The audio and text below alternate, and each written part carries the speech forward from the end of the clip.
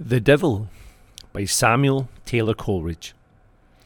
From his brimstone bed at the break of day, a-walking the devil is gone to visit his snug little farm, the earth, and see how his stock goes on, over the hill and over the dale.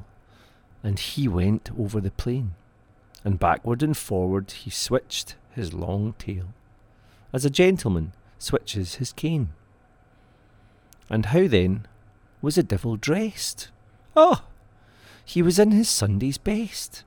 His jacket was red and his breeches were blue, and there was a hole where the tail came through.